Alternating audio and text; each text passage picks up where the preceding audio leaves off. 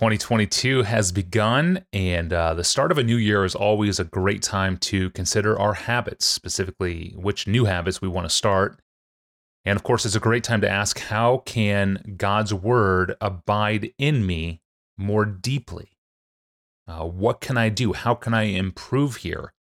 And the answer, or one of the answers, is found in a sermon clip taken from John Piper's sermon, If My Words Abide in You. It's a sermon title taken from Jesus' phrase in John 15:7. The sermon was preached on January 4, 2009, 13 years ago yesterday. It has the new year in view, actually, as you will hear in a moment as we jump into the end of that 2009 sermon. Here's Pastor John now, and he is here talking about Bible holsters. Yeah, like a holster for your Bible. It'll make sense in a second. Have a listen. The Holy Spirit awakens through the Word, transforms through the Word. 1 Peter 1:23, born again by the Spirit through the living and abiding Word. John 17:17, sanctify them in the truth. Your Word is truth. So new birth and sanctification are the work of God, not any other way than by the Word. The Word is huge. So you need to ask, well, how then does it work? This is the Word. So, I'm going to make a little harness, sort of like a pistol, the FBI. Going to wear this all day on my heart. And I'm going to walk around. Will God sanctify this to me and transform me because I'm carrying it here? What's the answer? The answer is no. The answer is no. Sorry about that. We'll talk afterwards. You probably have a really good idea in your head what you meant. The answer is no, because God created you with a brain. He didn't have to. He created you with a consciousness. He created you with a will and emotions and thought. And the way He ordains for Christ to be magnified through His Word is for there to be a connection created with these words and this brain. And then this will and this heart. If you just try to do this and never read it, never read it, so there's no connection between the meaning of these words and your brain, it has zero effect in your life. Meditate on the law of the Lord day and night is because a connection is established. And by the connection of the meaning of God in His holy word and my construction of that meaning in my brain and its effect on my will and my heart, I'm changed by the Holy Spirit's using all that seemingly natural process for our change. So, my answer to what's all this got to do with memorizing the Scripture is this.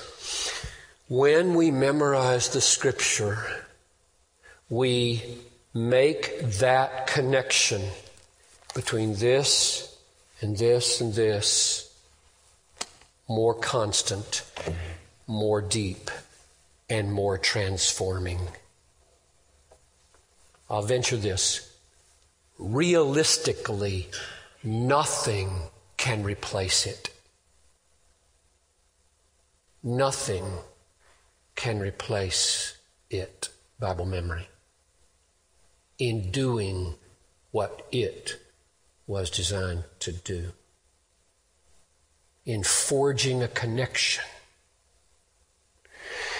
between this and this and this.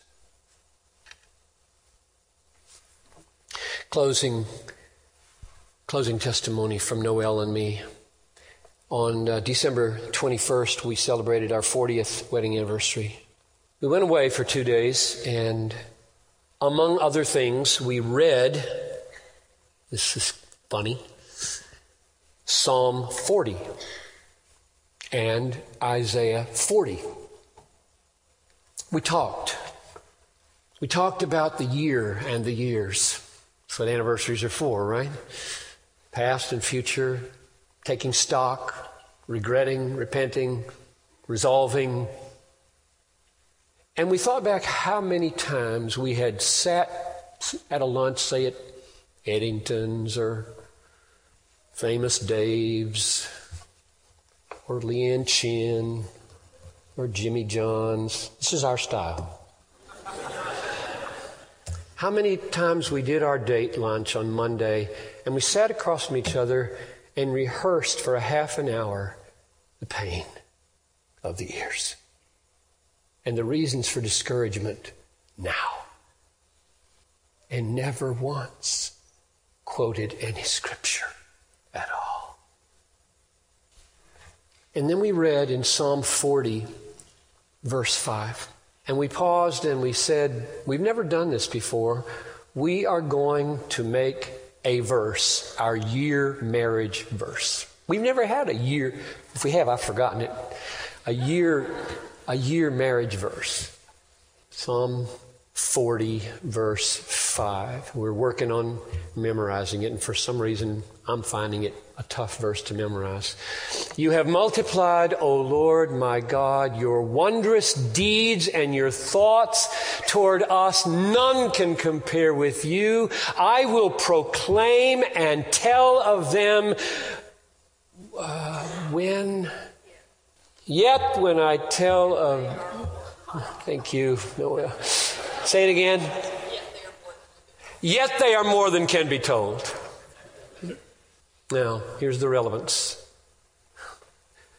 The number of the wondrous deeds of God is uncountable. The number of His thoughts toward our marriage, His thoughts as our Father toward us, our children, our grandchildren, our marriage, the number of those thoughts is beyond counting. And as a husband, now this is a little tiny exhortation here to the men. I believe those lunch times of God's silence is my fault. The number one responsibility of a husband is to lead with the Word of God. And when 1,000 reasons are being accumulated and moped over for why we are sad, it's my job to rise and call down some of the wondrous deeds of God, some of the thoughts of God, and proclaim them and tell of them. That's what we decided we would do. So you can ask us in June or July, how's Psalm 40 verse 5 going? Because I went to my little Apple computer and I entered it as a daily reminder for every Monday at 11 a.m. in the year.